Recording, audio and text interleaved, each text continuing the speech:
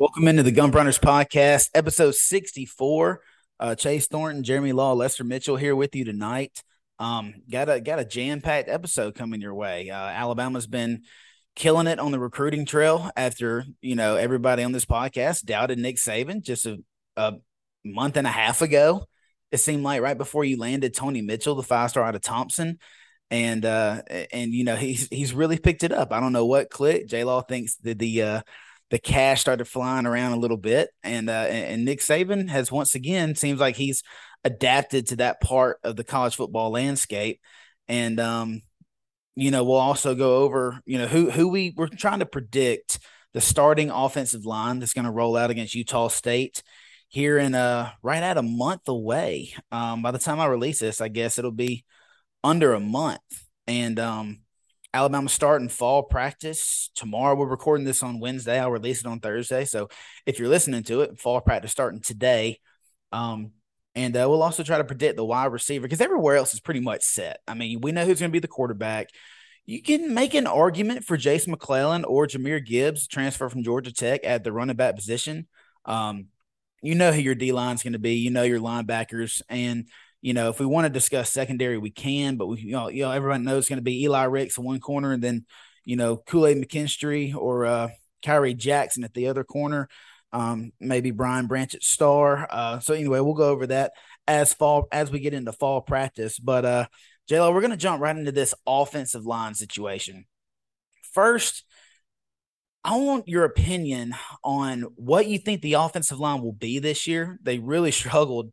I'm not even going to say at times last year. It seemed like it was, let everybody through all year long. Bryce is running for his life. He's getting hit. Gosh, he's a buck 70 soaking wet. So you really have to protect him if you're going to have a shot to do any kind of damage this year. Give me your synopsis of what you think the offensive line is going to look like this year, and then try to give me a starting five from left to right. We'll go left tackle all the way to right tackle. Yeah, I mean these guys they sucked last year. Other than Evan Neal, I mean they were not good. And a lot of people this year are saying that they're going to be greatly improved and there's not a lot to worry about. And it might still be the worst part of this team, but it's not going to be as big a concern as it was last year. And dude, I'm looking at it, man, and I'm thinking, okay, I've said it before on this podcast. You lose Neal, you replace him with the 40th best overall transfer player in a Vanderbilt transfer in Steen to play left tackle. You're bringing this guy in to play left tackle. And if he doesn't play left tackle, if he comes out at right tackle, I think that's a big disappointment because we saw a revolving door at right tackle last year, and none of those guys were really any good. Now I know what's it? The guy that started in the Iron Bowl. I've made myself forget his name. That guy was bad. The guy from Texas, Latham. He played well at times, played poorly at times. Chris Owens was at right tackle, and we expected Brockermeyer or Latham to be at right tackle game one last year. And I remember when Chris Owens wasn't at center because we all expected him to be at center because he came in for Dickerson in the national title game or in the playoffs. So we expected him to be at center and then Alabama to slide somebody in at right tackle, and it didn't happen. And so I just think that really messed up this Alabama offensive line. So yeah, I still think I am not sold that they're going to be great. I'm not really sold they're going to be good. I'm sold that they're going to be better. And that's strictly based off Wolford being the offensive line coach and Doug Marrone completely. And this is hopeful thinking.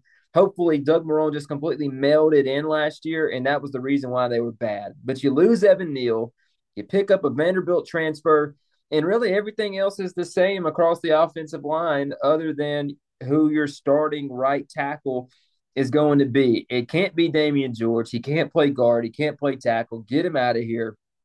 So I'm really concerned. I'm really concerned. I thought the offensive line got better with Seth McLaughlin. He had a tough 3 games to play in, guys. The Iron Bowl, when we're down, he comes out against Georgia, plays okay, um, beats Cincinnati, and then kind of struggles with Georgia again, along with the rest of the offensive line. So, guys, I have Steen, Javion Cohen, Seth McLaughlin, Ekiyor at right guard, and I have Latham at right tackle by default. So and and if Brockermeyer was hurt last year, like everybody says, maybe there's some competition at right tackle, but I don't really think there is, other than a freshman in Tyler Booker, who a lot of people are projecting to play guard during his time in Alabama. So those are my five up front: Steen, Cohen, Seth, Eki, and Latham. And man, we just better pray that Wolford is as advertised as an offensive line coach. Well, even if he is, how much talent do you actually think is there? I mean, like you were just talking about Tyler Steen. We're really banking on a Vanderbilt guy, and I understand that kids come out of high school and they're low in the rankings. They go to a small. That happens every year. I mean, you're going to have a breakout guy out of the portal this year, sure, but I mean, you're asking a Vandy guy to come over and start at left tackle, protecting Bryce Young, replacing Evan Neal, one of the best offensive linemen in Alabama history, a first round draft pick. So, how much confidence do we have in him? Cohen's been in freaking rehab, dude. Like, the guy's got mental problems. Like, I mean, this dude just randomly popped up and said, "Yeah, I've been in rehab the last month or so, reading books." And I'm like, bro, that's not good. Like, how much conditioning has he been doing? How much has he been working out? Like, I mean, if you've been in rehab, like, is it a rehab where you come and go whenever you're feeling down? Or is it a rehab where you've been locked up and you haven't left your room for a month and a half, however long it was? And um, that's a scary situation. The problem for me with this offensive line is, last year you're like, okay, we're gonna have to piece, but I guess Ekior is the only one. They say he's dropped, 15, 20 pounds from last year. I think that's a good sign, as long as the power's still there, which it should be. Last year you had Neal. That was your guy. He said, okay, left tackle is solid. This year, even though guys are back, with Cohen being a kind of a liability, I guess. I mean, I don't know. We'll should be able to get a better insight to it whenever fall practice starts. And he's that's a little bit of a concern for me. The Vandy transfer at left tackle is a concern. The center situation, Dalcourt is clearly the better talent, but when you go on the road, you have to be able to have silent communication with your offensive line. It did seem like in the second half of the Auburn game and the SEC championship, he did a better job at communicating with the offensive line. And that might have been a scheme thing under Marrone. Like, just like you said, Wolford might have everything simplified for them, which that would be great. And so, because if you can get your better talent, of course, that's the guy you want. And I think that's clearly Darian Dalcourt. But if Seth is your better communicator, I'm gonna choose that guy. And Ekiyor, like I said, solid at right guard, and just like you were saying, where's Brockermeyer, where's Pritchett, where's Booker? These guys that are all 5 stars coming out of high school. We figured there'd be some great competition at the right tackle spot last year, and there wasn't. And you really haven't heard about anybody but Latham. And hopefully next week we'll have a better insight on if there is competition there or not. Yeah, and Lester, look at this, Lester. So we're banking on Tyler Steen being good. He is the worst coming out of high school. He is the lowest ranked offensive lineman probably on our whole roster, but much less the actual guys that we are projecting to start. All right, he's at St. Thomas Aquinas. We get it, factory. But dude, this guy was ranked 1,177th coming out of high school and the 112th best offensive tackle. Okay. Cohen was a sub 250 guy, I believe. Seth McLaughlin, I'm not even sure you can find him in rivals. Ekiyor was a top 150 player. So, and then Latham is a bona fide 5-star. I'm surprised Ekiyor's not playing left guard just to give Bryce an extra sense of safety back there on his blind side to help out with the tackle, put a tight end over there to help something. I'm surprised our best guard wasn't playing left guard last year. But from a talent perspective, dude, this is coming out of high school recruiting rankings. This is not a talented offensive line, Lester. And I think that's scary a little bit because you don't win games with bad players. And not that these guys are bad players, not that Steen's not going to be good, But the numbers on where a lot of these guys were ranked coming out of high school, it's crazy to think that Alabama's going to play three sub 300 guys and start them on the offensive line potentially. But that's where they are. So for once, let me be the guy to kind of pull everybody back from the ledge. This is a new role for me. This is uncharted territory. Nope. So, I'm jumping. all right, before you jump, hold on 1 second. All right. So, I'm going to give you my starting five from left to right. I'm going to go with Tyler Steen. I'm going to go with Javion Cohen, Darren Dalcourt, Ekiyor, and JC Latham. Now, listen to this. Tyler Steen, 4-year starter at Vanderbilt. This guy is going to be a senior, I'm assuming. I don't know about the COVID year and all that stuff, but this guy's coming to his 4th year of SEC football. You got Javion Cohen, who's a junior. Dalcourt is a senior. Ekiyor is a redshirt senior. And you got Latham, who's a sophomore. What's giving me a little bit of hope about this offensive line is they are, if nothing else, they are experienced across the board for the most part. Experience that helps with your communication. You know, surely you've played in some of the toughest road environments.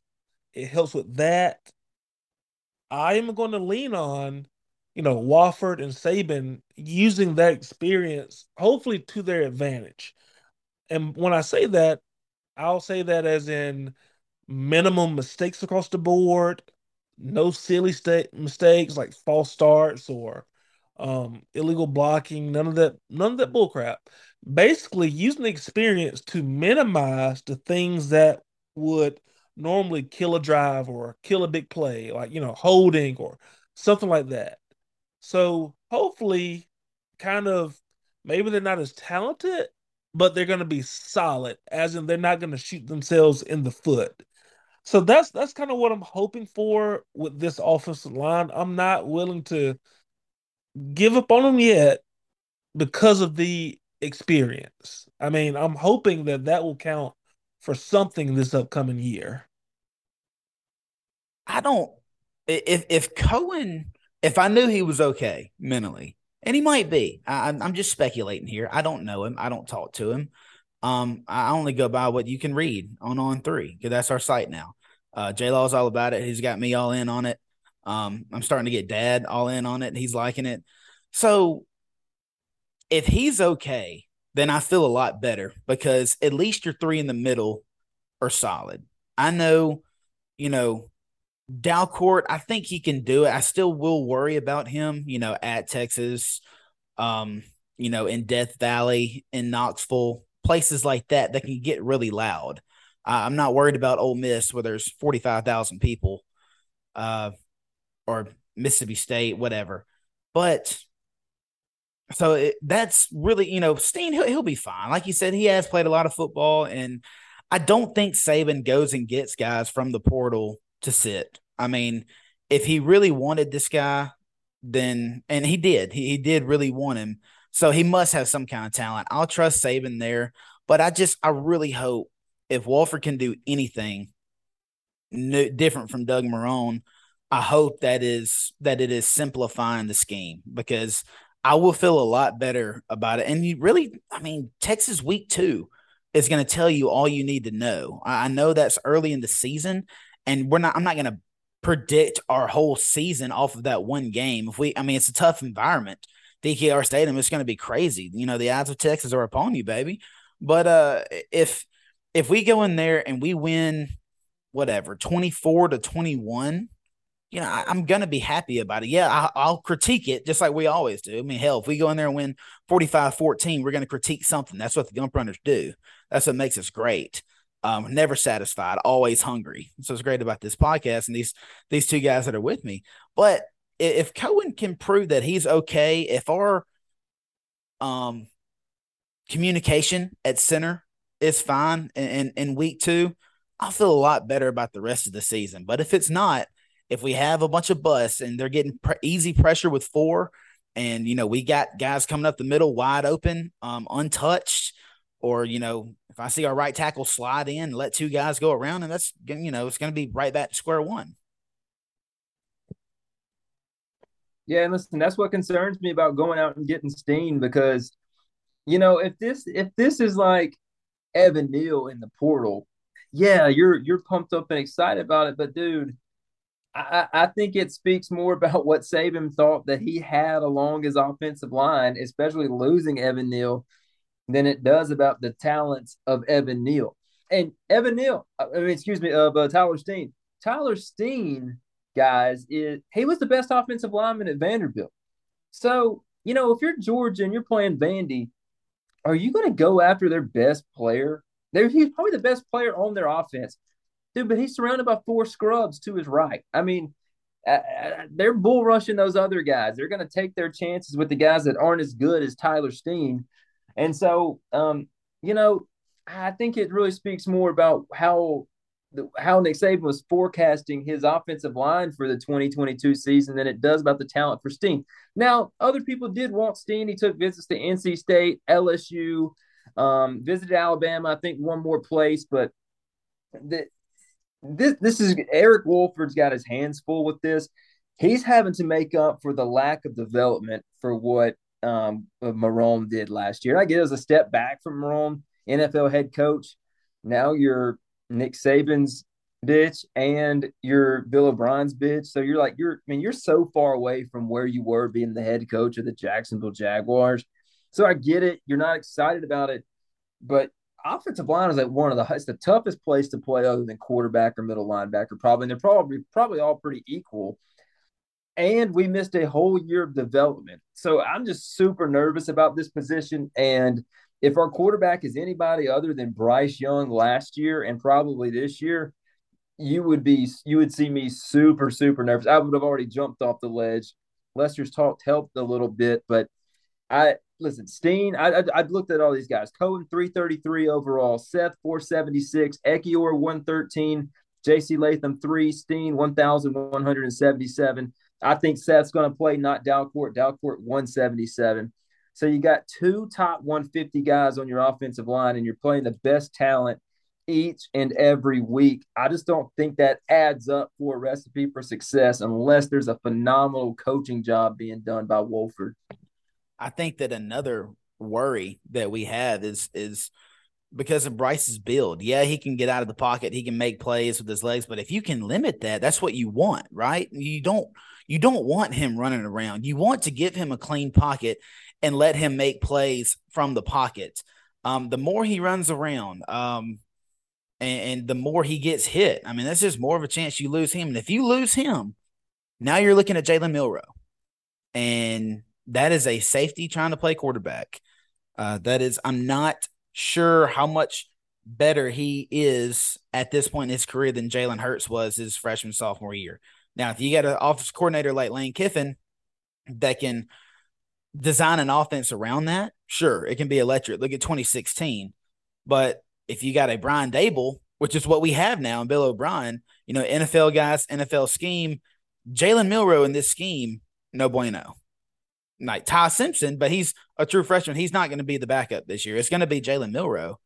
And him in this system ain't going to work. So if you lose 9, then all of a sudden, national championship odds getting a little slim, maybe even the SEC championship odds getting slim. So it's another reason. I think there's legit concern to worry, but let's wait and see. Moving on to receiver, another position. You lose Jameson Williams. You lose John Mechie.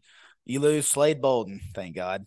And so you've got guys coming in from the portal. You've got Jermaine Burton from Georgia, Tyler Harrell from Louisville, the burner. Don't really know much about either one. Burton had Stetson Bennett as his quarterback, so not necessarily a gunslinger. Plus, Brock Bowers was their main receiving target last year. And, Tyler Harrell only 16 career catches or something like that. We know about the speed. We know that he can burn everybody, but, how well does that translate to an offense like Alabama's? Can he play that Jameson Williams role where he's a deep threat? Who knows? Lester, we'll start with you. I want you to give me your top 4 receivers. Who is the top 4 guys? Say Alabama comes out, First play against Utah State in a month, and they're 4 wide. Who are those 4 receivers? Yeah, so I'm gonna go with Burton for one. Um, Burton, Leary, Harrell, and Trayshawn Holden. Probably Whoa. Ja'Cory Brooks in there. It's probably like that's another guy who's going to play a lot. But I'm going to have Burton and Harrell on the outside, and then you got Leary and Brooks mixing it up on. Well, Trayshawn Holden mixing it up. Huh. I just Okay. think I just think until he proves himself to suck, Tyler Harrell has to play. You saw how much Jameson Williams had an I think impact so. on Yeah. this year. A Yeah. complete impact, just because he's on the field, and I think that you can't go, since you have another guy on the roster like that, you can't not play him just because of the home run threat. It's such a distraction to the defense. Yeah, I agree with that. So you like Leary coming out. He was what? Was he the MVP of the A-Day game? Or Gibbs, I guess, but he had the most catches in the A-Day game, so you think that Right. carries over. I think it'll carry over. I hope it does. Remember, Jai Hall did the same thing. Oh my Uh, gosh. yeah. Yeah. I'm gonna go Burton Harrell because I think you're right. I think you go out and get a guy out of the transfer portal. He's got to come in and play. Um, I'm gonna go with Ja'Cory Brooks, and then my 4 guys. J Law, help me out, dude. I'm sure your top 3 are probably the same as mine. I know Lester threw Leary in there, but that's fine. But dude, my 4, I have no idea. It could be anybody. Nobody JoJo. is separating themselves. Yeah, I think it's gonna be JoJo Earl. I mean, so yeah, Burton. So Burton is definitely wide receiver one. I mean, you don't convince a guy to come from Georgia where you just want a natty to play for you if he's not going to be wide receiver one because he's wide receiver one over there. I mean, so he's not going to come play, second fiddle to anybody. I think Harrell and Brooks are going to be interchangeable to me at wide receiver too. Listen, with the talent that we have, we didn't run a bunch of 4 wide sets last year. We really didn't want to. We used the tight ends a lot. So, but and then as soon as Mechie goes down, I mean, it's Ja'Cory Brooks and Ja'Cory Brooks in the Iron Bowl when JMO got ejected. So depending on how well his recovery is going, dude, I think that he's very interchangeable at wide receiver too with Harrell. But since he was injured and didn't go in the spring, um, I'm gonna say Harrell's wide receiver too. But important, dude, Harrell wasn't here in the spring either. So I mean, they might feel more comfortable with Brooks just knowing the offense going into the first couple of games of the year and letting Tyler Harrell get up to speed. So I think those two, that's obviously your top 3. But I like JoJo Earl. I mean, this guy was on the field a lot last year before he tore his ACL. There was something they liked about him. Now he couldn't hold on to the football.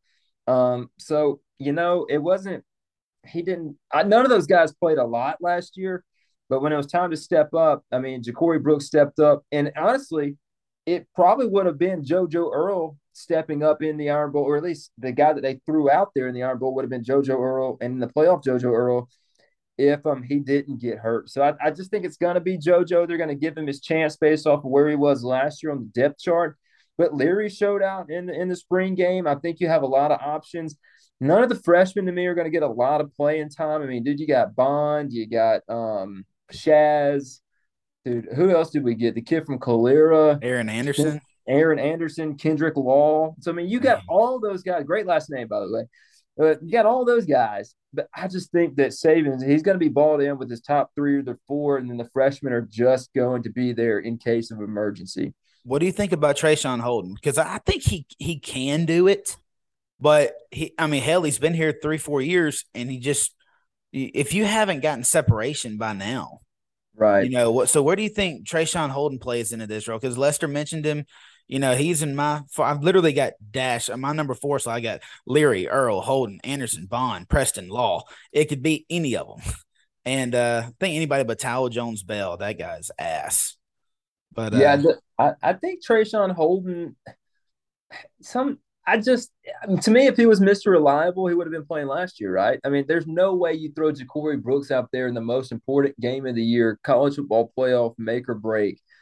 You don't throw Ja'Cory Brooks out there in the Iron Bowl if you think Trayshawn Holden can get it done. I don't think they think he can get it done. And I think I was listening to one of the On3 pods, and they said that he is the most physically limited receiver out of like Alabama's top seven once the freshmen get on campus. So unless it's just rapport with Bryce, he doesn't have the talent that the other guys have. And man, if you don't have the talent at Alabama, it's tough. As hard as you want to work and as good of an attitude as you want to have, unless you're Slade Bolden, you're probably not getting on the field. Lester, if who none of the freshmen playing last year over Slade Bolden is another thing that's concerning to me. Yep. So, how much from your freshman to sophomore year, what kind of jump do you think these young guys can make? I'm not talking about the freshmen coming in, but minus Hall, I guess you've got Leary, Earl, who else was it? Oh, I'm sorry, Ja'Cory. How much of a jump? And Ja'Cory, I think he played well at times. I mean, caught a tutty in the against Cincinnati, and then of course the big play against Auburn. But still a guy that was the second freshman on the field behind JoJo Earle, like J Law said.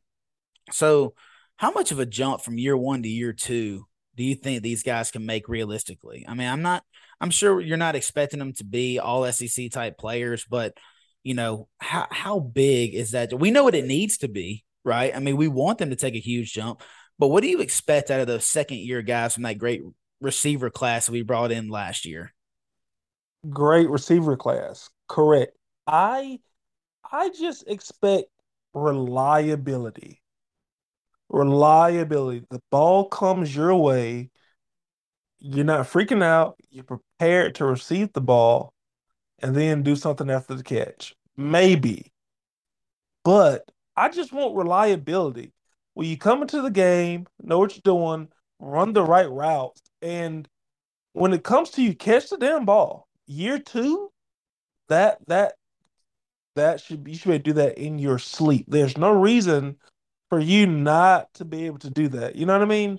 Catch the ball and just produce when your time comes. You Hey, know, does does even Alabama's hey Lester, does Alabama's recruiting class, the one that just came in, does their recruitment of the amount of receiver and the amount of receivers they signed, does that kind of not tell you everything you need to know about the coaching staff's yeah, thoughts about the class before? Because look at this class. We're No. not really recruiting any receivers, man. Like if we get Shelton Sampson or Jalen Hill or the Hamilton kid, we're gonna be happy, You but really we're not really going after them. you they can't. development. That's what needs to be worked on across the board in every position group, especially receivers, though, for sure, after last year's debacle. I don't think you can go out and recruit any receivers right now. I mean, you brought in what, 8 in the last 2 years? I mean, there's no point in going out and getting 3 or 4 more. And I understand that, hell, 4 of these guys can leave after this year.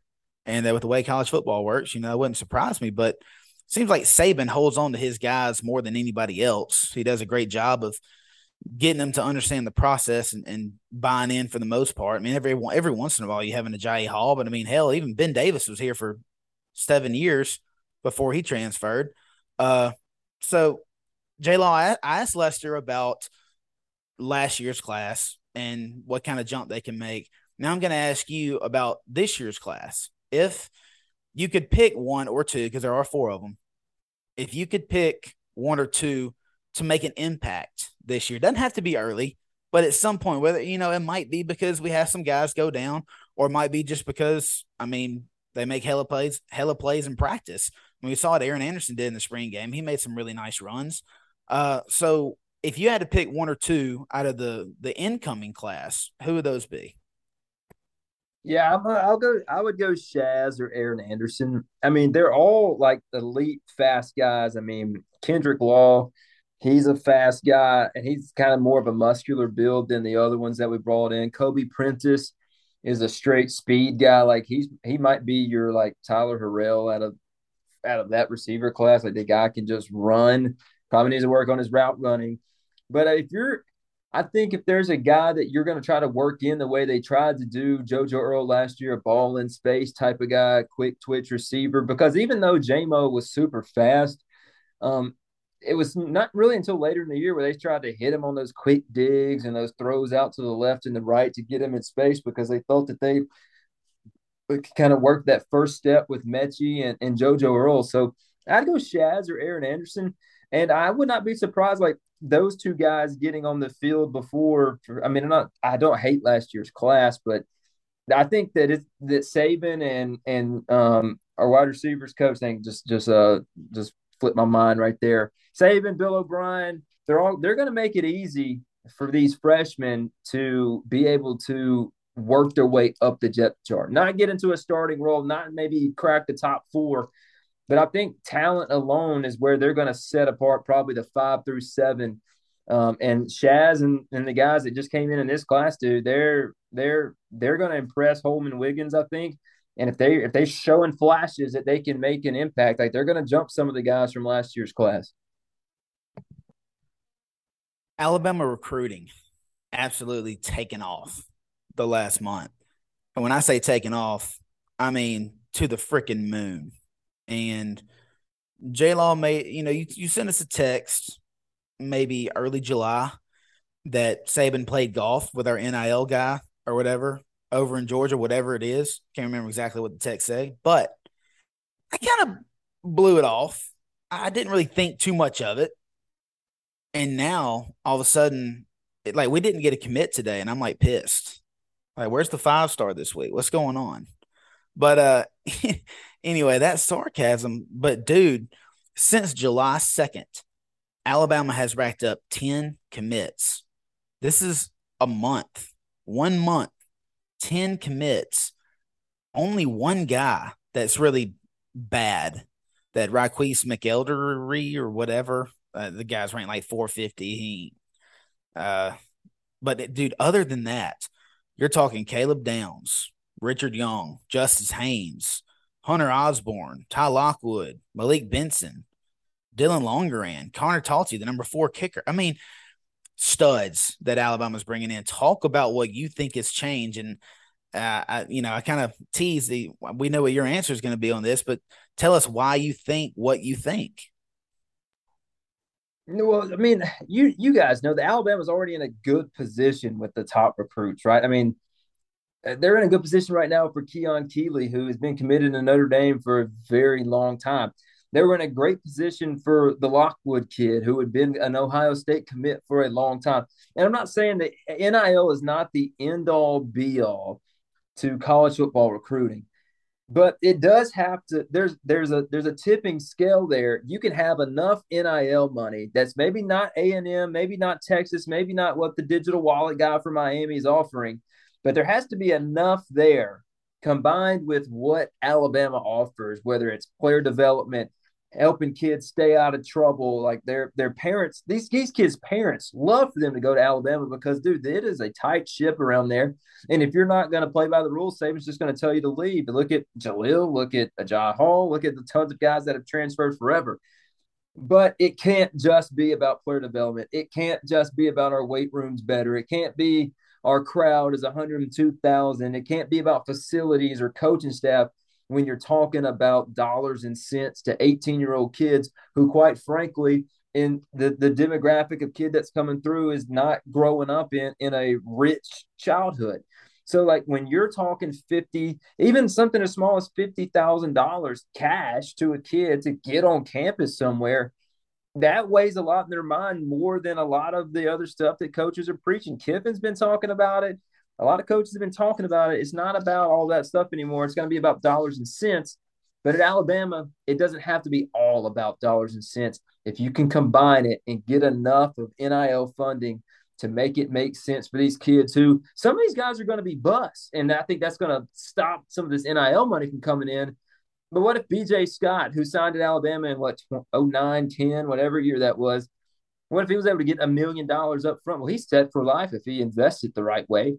So, like, these players are going to take the upfront money unless there's some other factors there where you could take a little less money knowing that you're going to get developed. And Saban went golfing. I don't remember what week it was, but he went golfing. One of our top NIL guys. It's not the guy that tweets a lot on the Twitter. He's not like the spokesperson for High Tide Traditions, but it's a very well-known Alabama booster. And the topic of it is how the heck are we supposed to compete with these guys that are offering these kids all this money, because that's when the Francis Mauigoa and like all these dudes are committing to Miami, Texas A&M, and these are guys that we normally land.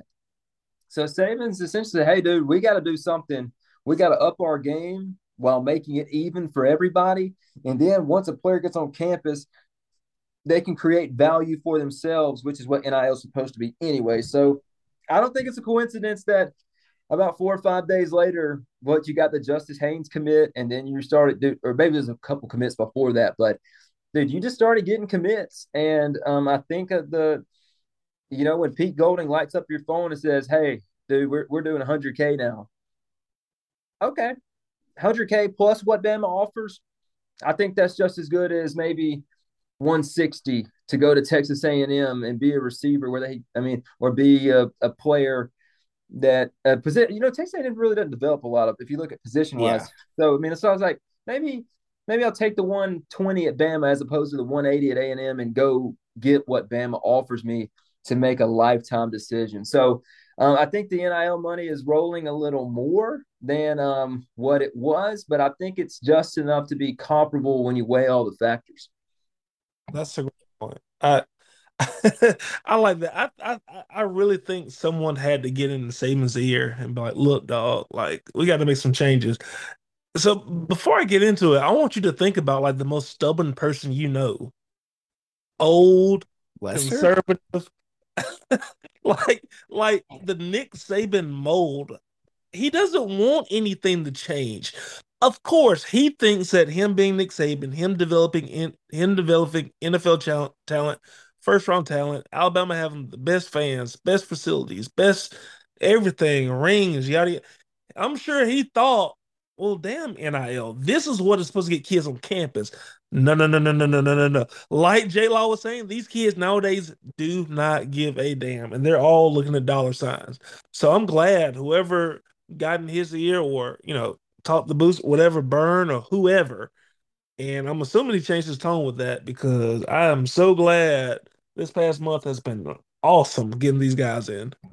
Well, Lester, do you think it's more of him telling the recruit straight up, hey, we're going to give you this much once you get on campus? Or is it what they're doing at the university with The Authentic, which is a store in the stadium that's going to sell merchandise that goes straight to NIL? Whether it's the High Tide Tradition, what do you think? I mean, is it possible?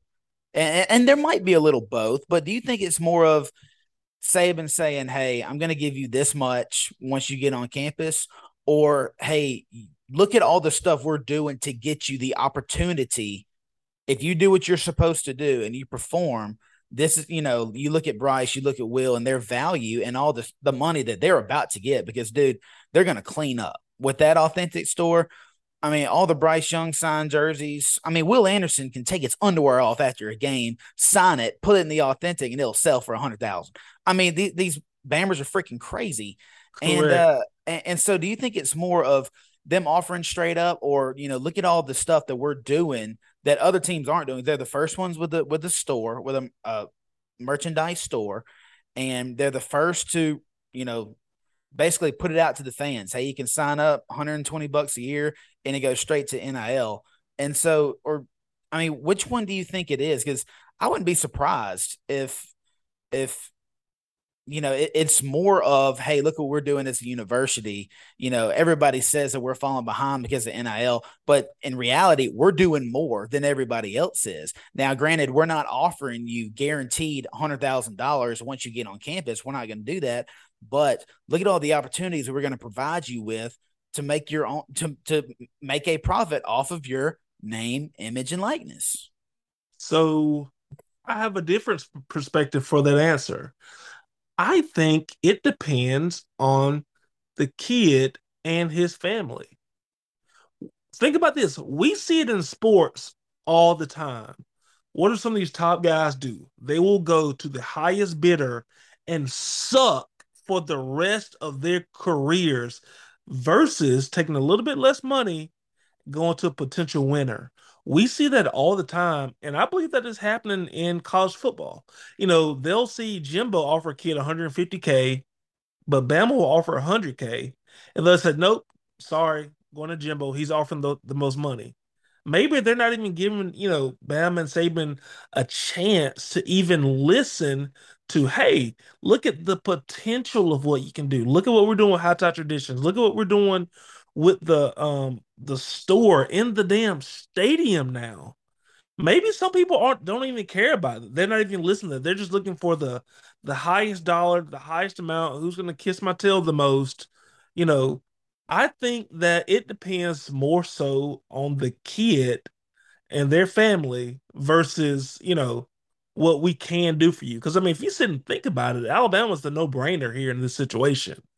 But as we see with a lot of stuff in life, sometimes the no-brainer question or solution to the problem, it don't matter because of whoever else is offering whatever else up front. You know what I mean? So, I think it just depends on the kids. Some kids are hard-headed. They don't want to listen to reason. You're 18 years old, you're 4 or 5 star, been the big dog forever. And you got people, well, hell, why isn't Nick Saban offering you as much as Jimbo? Well, hell, obviously Jimbo wants you more. Well, shit, okay, go to Texas A&M, fine. You know what I mean? I just think it depends on kids. How good are the people that have surrounding them, their families. So everybody isn't going to listen to reason. And like Nick Saban has told several recruits, we'll just beat you. So that's my answer to that. I can't get a grip on it because I see what you're saying to an extent, but I mean, dude, we just got 10 commits in a month. I mean, we're landing stone cold studs. You see what I'm saying? And I don't know. J Law, with this high tide tradition stuff starting up recently, where do you think this money goes to? Because they're telling everybody that it's strictly, for NIL. What do you think they're going to do with this? Uh, I don't really know exactly like where it's all going to go, but I think a lot of it's going to be pocketed for rainy days. You don't know what the economy is going to do. High Tide Tradition say it's not just about getting money from donors. Alabama, from the get go, told everybody they're going to do NIL the right way. So, and that's doing it, number one, legally. And number two, I think, have a sustainability about it to where you're not doing what a lot of other schools are being accused of right now, and that's promising a kid $250,000 and they get on campus. Well, that's why I'm And asking that question, is because they're saying this is going to NIL, but NIL is something that you get on your own if you're, quote, doing it the right way. Hey, so and so comes on this podcast, we pay him some money. That's NIL. So when you just got this open thing and you're telling fans, hey, donate $120, where's it going? Like, is it going to the collective, or how how yeah, I how, mean, how would a kid make how would this go towards NIL if it's not straight up paying folks? so our collective is our players' NIL. So you can use your collective until it's legally changed to essentially pay a kid off his name, image, and likeness. Say it, like it or not, that's just how it is. And the more money you throw into your collective, the more that you're going to be able to guarantee these kids that they're going to get when they get on campus. I mean, we saw, I think right after our class signed and all the kids, all the latest kids got on campus, they took a picture in some lawyer's office signing their contract with High Tide Tradition to let them, I guess, represent them and whatever. And this is what you get when you come.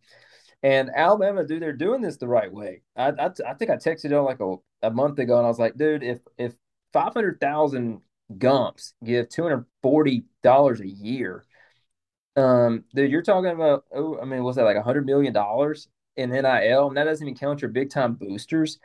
So Nick Saban, the people that are running Alabama's NIL, and because Nick Saban's NIL will be ran where all the football players make the same amount of money, so there's not this big locker room crisis, at least on a commitment to come to school here.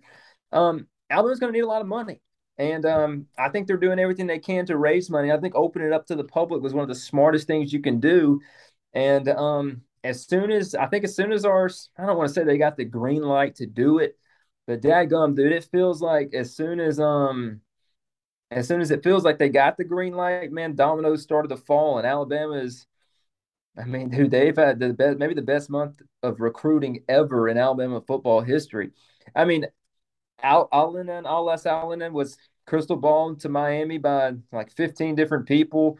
Caleb Downs felt like it was on the rocks for a little bit. Justice Haynes was a full go for Georgia. And then Alabama's just kind of pulling guys back in. Hunter Osborne, everybody thought he's going to Clemson. I mean, now Alabama's they're pulling dudes in, and I think their biggest fish are still out there in Cormani McLean, Keon Keeley, Damon Wilson. Out the best of the best that Alabama's going to land in this class. They're not even committed yet, and the way that Alabama's doing NIL, I think is going to be a major reason why they get on campus. So do you think it's just like the high tide tradition just going into a pool and like so they can potentially give everybody a little piece of the pie or the pot? Well, that's what Saban said. To me, that's how I understand how Saban was running it, and he's going to continue to run it. And I think his complaint number one has been, okay, these other schools are giving one guy 700K and another guy 50K, depending on how bad they want it. Well, Saban's pitch this whole time has been everybody's going to get the same amount of money to come play football at Alabama. So I think he knows he needs a lot of money to be able to keep up with the $150,000 per player. I think even Jimmy Steen wrote an article on three, like Alabama was pitching like 50. Like that was their, $50,000. I'm not even sure that's per year to come on campus or what. But dude, when some of these schools are paying Nico, whatever his name is, $8 million, you do the math. That's not That's a even lot. close. That's a big freaking gap right there. So it's not going to work that way. And if Alabama, this is going to sound crazy, if they want to land another Bryce Young in the future, like there's a difference between Eli Holston and Bryce Young. We all know there is. So unless you're going to get a surprise like Mac Jones, dude, you're going to have some of these QBs, man. If you're going to want some of the best, dude, you're talking a milli plus. So somehow you got to find a way to get that money. Lester, realistically, within a year, how many people subscribe to this high tide traditions? My dad's already done it. $120 a year, because there's like different levels. They're like, all conference is like $300 a year. Legend is like $450 a year. And there's going to be plenty of people that do those too. But just the basic subscription, $120 a year, $10 a month within a year. How many Bammers do you think sign up for this? Well, man, we got to make sure everybody's got the internet first. They can sign up. You think Willie, you think Roll Tide Willie's got? Hey, Willie's got to he's got to post a TikTok somehow. I guarantee they don't have unlimited data. Well, Willie's got to get the money from up under his mattress because he ain't in the bank nowhere, and somehow get signed up. I think that now that the option is out there, there's no reason why every student, every graduate, every fan of the University of Alabama they can do $120 a year. You're paying more than that for Netflix. What everybody who listens to this podcast, if you're in our football or baseball fantasy groups, when y'all are dragging ass on these dudes, what do I tell y'all? I send a text every year. I say I know each and every single one of y'all personally, and you're gonna spend twice as much on these dudes on some bullshit tomorrow. I promise you. Get the money in. And everybody who listens to this podcast, get the money in, sign up. You're gonna buy some cigarettes, you're gonna buy a new PlayStation, you're gonna buy tires, rims, something you don't need. And it's not gonna cost a fraction. And high tide traditions, it's gonna cost a fraction of that BS. So listen, sign up. There's no excuse not to. Trust me, I know some of y'all personally. You got it. Okay. That should be you should do a going. commercial. Let's sign up. Let's get it going. Let's do it. I mean, I'm ready to like go sign up twice after just listening. Exactly. Exactly. Hell, cancel Netflix. You're not watching it anyway. It's about to be football. No, exactly. That great too. Great point. Hey, you should be a spokesman for the university NIL group. I mean that right there. It's true. I'll be tweeting this at Greg Byrne. Don't worry. Be like, hey, go to so and so and listen to this guy. Yeah, I'm not one to mess with God, but cut your titles down 10%, 10% of your tithes, and give it to Bama every Sunday. Hey, this is a tax write-off, right? J-Law, you know more than I do. I think I'm 99% sure that this is a tax deductible it's a donation. charity. It's tax deductible. Come on, fellas. You can sign up. Let's do it. Don't y'all think Saban's like, hey, make the public give to us? Yes. So and I don't want to hear any bitching. I want to be able to look up if this guy donated to our NIL or not. So when we don't land Cormani McClain and J Law's bitching on a podcast, I want to be able to see if he donated $240 or not. If not, you don't. I think if you don't donate, if you can donate and you don't, I don't want to hear you bitching about not landing a Peter Woods or the Nolan kid last year, any of the 19 5-stars that A&M got. If we don't land them and you're not donating, I don't want to hear you complaining about it. All right, look. Here's an idea right here. Here it is. Get cheerleaders or the Bama girls or whoever walk around the quad with an iPad with the internet and get people signed up. Every entrance in the Bryant-Denny Stadium have a booth. Like a Chick-fil-A drive-through. Hey. Yeah, as like rent out Gillettes for a night and make it your cover. You're going to use your dad's credit card anyway. Swipe your card on the thing, get in. It's $240 and move on. Before you buy that $10 Stadium Cup Coke and Bryant-Denny, donate $10 to the High Tide Traditions. It's that simple. It's that simple. Where's my commercial at? Put me on CBS Saturday, and we're getting signed up. I guarantee it. There's no excuse. No excuse. Yeah, instead of overpaying for Austin Peay tickets this year, hey man, just donate to the NIL. Yeah, like you're gonna be okay. There's like 3,000 people in Bryant-Denny for the Utah State game because everybody gave money to High Tide Traditions. It's like the COVID year. We got 20% capacity because nobody's there. Hey, I know some of y'all listening to this. You either buy cigarettes, you buy a case of beer every damn week. That is $25 right there. You can give $10 a month to Nick Saban and the Crimson Tide.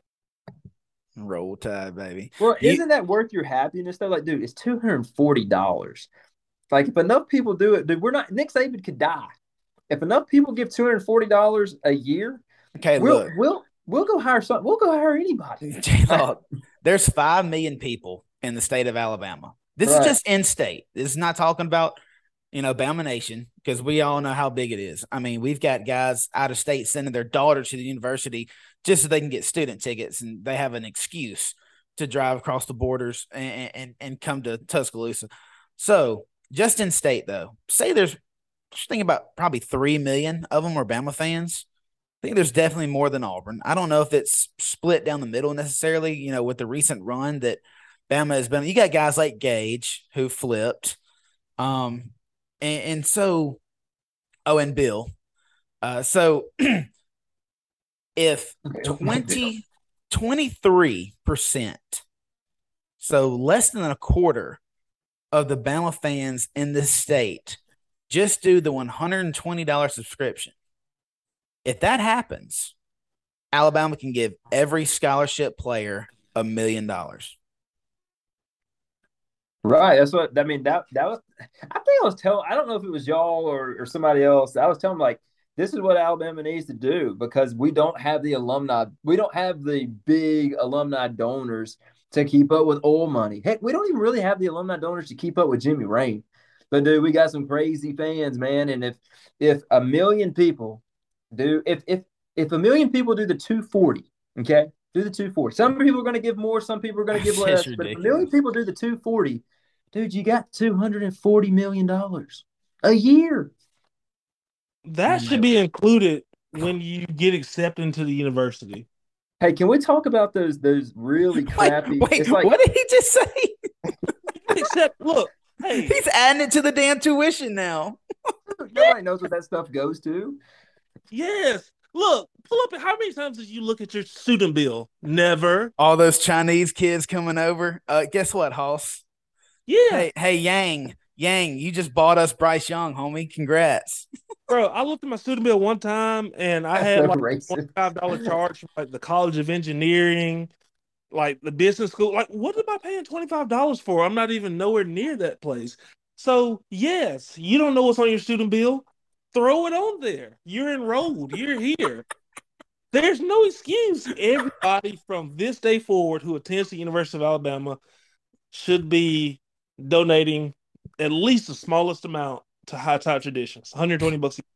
You're paying $500 to park at 10 Whore. You got it. I know it. I've done it before. I know it. I'm not talking out of my ass. I know it. I didn't care. Yeah, You that west your parking lot lazy ass doesn't want to walk was from the soccer 250. fields. Exactly. Exactly. Can we talk about the crappy like you give 240 a year and you get a car magnet? I do think they can step up Seriously, the yeah. prize that you get. Give me a Nike shirt or something. Come on. Nah, Now. if I'm gonna pay $240 a year, you better give me a damn copy of NCAA 24. Yeah. Yeah. Yeah. I mean, let's Yes. step it up. That's ridiculous. Hey, I want a sideline pullover like the quarter zip. If I get the $400 deal, come on now. Lester wants to give $400 and he wants a $250 Peter Millar in return. I don't think it's going to work like that. All right, listen to this. Listen to this. You pay $500 a year. Let's go one more level above the legend because I think the legend's like 450 or something like that. Let's crank it up to 500. Okay. If you pay 500, you get to call a play against Utah State in the fourth quarter. No, you get to pick like the starting linebacker rotation against Austin Peay. We would be throwing. We'd have all these fans. We would be airing it out with Jalen Milroe in the fourth quarter, up 40 on Utah State. Imagine we can have a whole podcast on just being creative with NIL. Like, what if they bidded out the first call out of halftime? Think about it. Yeah. Flea flicker. Flea flicker. I mean, surprise onside kicks, anything. You would have Bammers donating out the ass just to call a play.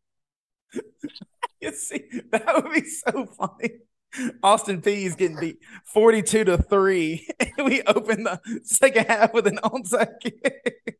Look. Just because Lester paid $700 to the High Tide Tradition.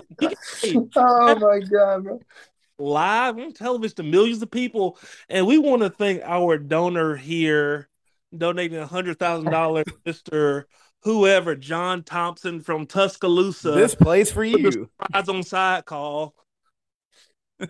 Oh, make a complete ass out of it because people will do it, and they would. That's what's so funny. And yeah, hey, all this running the ball bullshit that we see in the last 5 minutes of the game in these blowouts, no more. Canceled. It'd be balls to the wall. Seriously, how much money do they want? That's the question here. Yeah, you do stuff like that, you can probably name your number. I mean, oh my gosh, that was an entertaining 15-20 minutes, however long that was. Y'all got anything else? We ready to wrap it up? That's all I have on my list. Lester, you okay? Keep going, man. Anything else? Add to it. Good. I'm straight. Just donate. That's all I got to say. I'm gonna sign up here in a day or two. So yeah, donate, baby. Donate, baby. Donate. If you're listening to this, donate.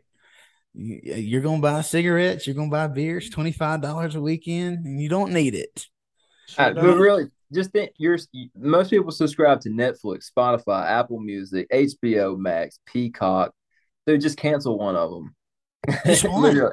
Just one. Not all of them. Don't eat out one night this week. Skip a meal. That's it right there.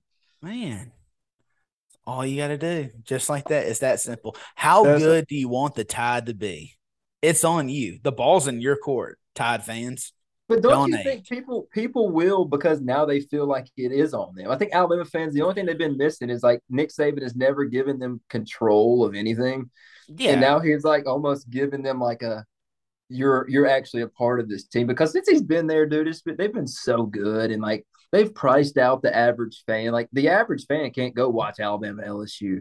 But by God, they can give you $120 now to make sure you land Cormani McClain.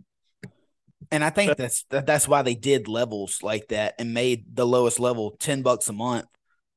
Because the fans that go to the 8A games, they can even afford that. But You're yeah, about to see how much Nick Saban is involved in government, because if they start accepting like EBT and like and all that, people are taking like what they should be spending at Walmart and just giving it to the Tide. That's what we need. I mean, um, I mean, hell, I'm thinking about. I mean, shoot, one of my uncles, no wife, no kids, makes plenty of money and one of the biggest Alabama fans. He never went to school here, but he's one of the biggest fans I know. You best believe he's watching the Crimson Tide on Saturdays, and now this is just something else for him to throw some money at because he ain't got nothing else to do. there you And go. think about there's so many people, who aren't alumni or, probably even never stepped foot on campus, but they are the self-proclaimed biggest Bama fans. They are now involved, and I'm happy for those people. How many people does the alumni association lose now? Because they're hitting you up. Y'all know this. They're hitting you up every couple of months trying to get you to donate money. You're like, I'm not giving money to the Nothing. alumni association. All my money's going No. to High Tide, baby. Like, Correct. screw y'all. So I hope they understand. Like, they're finna lose so much cash once Saban So opened it up. I heard that Saban actually got a little money out of Learfield. You know, they're like the radio broadcast. They own all the rights to a lot of our media stuff. Oh yeah. I heard Saban called a couple million back from them too. They're like, you guys are making money off our players. You're about to give us the money back because we got to keep good players. So there's Saban's been reaching, and I think that this is the right reach. I think this is genius. How long before everybody else does this too? That's the only thing is Alabama's ahead right now, but you get Texas A&M fans, just their area is just so much bigger. Their state so much bigger than Alabama's. Um, Auburn, Georgia. How long until everybody else does this? Because they're like, this is freaking genius. Why didn't we think of this? And so let's just create this little thing, this little collective, little pool, and open it up to the fans. Say, hey, you can give us this much. Just put your card in, send it here. You're good. It's really easy. It's easy to do. I mean, it's Yeah. not a difficult process. You Yeah. fill out your information, put your email in, put your card number in, boom, let's roll. It's going to auto draft it every year. I mean, so how long before other teams start doing this? I mean, they can do it, but Bama is number one, the first. They can always claim that. And, we're going to perfect it if it's not perfected already. I mean, who else is even thinking about a team store in the stadium? I Well, mean, everybody is right now, but yeah, they right. weren't 3 weeks ago. We're ahead of the curve. I mean, that's just the genius of, Saban, Byrne, everybody at the athletic department is really amazing. To be Hey honest with you. Lester, Yeah. Go ahead. hey Lester, how long before you see Alabama starting running back in that store on game day in the morning signing autographs? As long as it doesn't enter. See, I don't think it'll go that far. I really Buddy, don't. I mean, did you ever Yeah, think NIL was going to go this far? And it's this way in 8 months. yeah. I think that kind of crosses. Not, it doesn't cross a line, but I do think that's a little far. But yeah, I wouldn't be surprised at all. Think of the Uh, money you make. Hey, Will Anderson signing autographs from 8 to 9 a.m. And I mean, think of the line. Like doors open at 7. Think of the you- line out of that place. How many autographs can you sign in an hour? It takes right, what, 15 seconds? And it's maybe. what, $10 an autograph? Oh my gosh. The cash that you could pull in. I think the top tier guys would do that, would not do that. But I think maybe like a freshman receiver, freshman defensive back, maybe a freshman standout, someone who hasn't hit it big in NIL yet. I think someone like that would for sure And do. look, I'm not talking about before the A&M game, but before Austin P, why not? I wouldn't be upset with that. Hey, you know what? That stadium will sell out for sure for those games. Well, maybe not. Maybe the stadium will sell out at 8 in the morning, then everybody leaves. Yeah. Yeah, but I mean, I could, because I mean, you're going to win the game. It's not going to be close. But yeah, don't do it before the A&M game or the Iron Bowl. But Yeah. hey, Utah State, Austin P, sure, go ahead. I think that the separator for Alabama, and Nick Saban said it a few times, is we had the most real NIL deals of any university. So our players made more based off their actual name, image, and likeness, based off their play than anybody else. So I do think that while other schools can catch up, as long as Alabama stays at the top of that trend, and a lot of that was Bryce Young, but it's going to get bigger this year. Everybody knows Turner's a freak, Will's a freak, Yeah. Bryce is a freak, To'o, like then we got some freaks this year. Those guys are going to be making a crap ton of money too, alongside Bryce. And as long as Alabama stays on that trend, on that upward trajectory of our players making the most or right at the most, not off deals to come to campus, but off their NIL, I don't really think there's anything to worry about other teams catching up, because Alabama's they're going to be at the top when it comes to the guys making money after they've played games here. And that's why I asked Lester earlier, and I want your opinion on this too, real quick, before we get out of here. With these recruits and this run that we've been on, is it because they Saban's telling them, hey, you're getting this much money once you get to campus? Or is it because this is what our players are doing now, and look at all these opportunities that we're providing you with? As long as you come in, do what you're supposed to do, like you still have to work. We're not just going to hand it to you. We might hand you a little bit, but we're not even going to be close to what A&M's going to offer, whatever. But if you work hard, we're going to provide you with all these opportunities to make more than what you would get. Is that kind of that? Because that's what I asked Lester earlier. Is that kind of what you're thinking? Yeah, that. So I think NIL is like 40% of it now. When you're Alabama, then it's your get on campus money is probably 40% of it. The what you're able to make off your name is the another 30% of it, and then plus the overall lifestyle of being at Bama. The competitors want to play with competitors. Caleb Downs wants to go to Alabama because he wants to beat out Terrion Arnold for that safety position in 2 years, or whoever that guy is. I think it's just a big mix of all of it.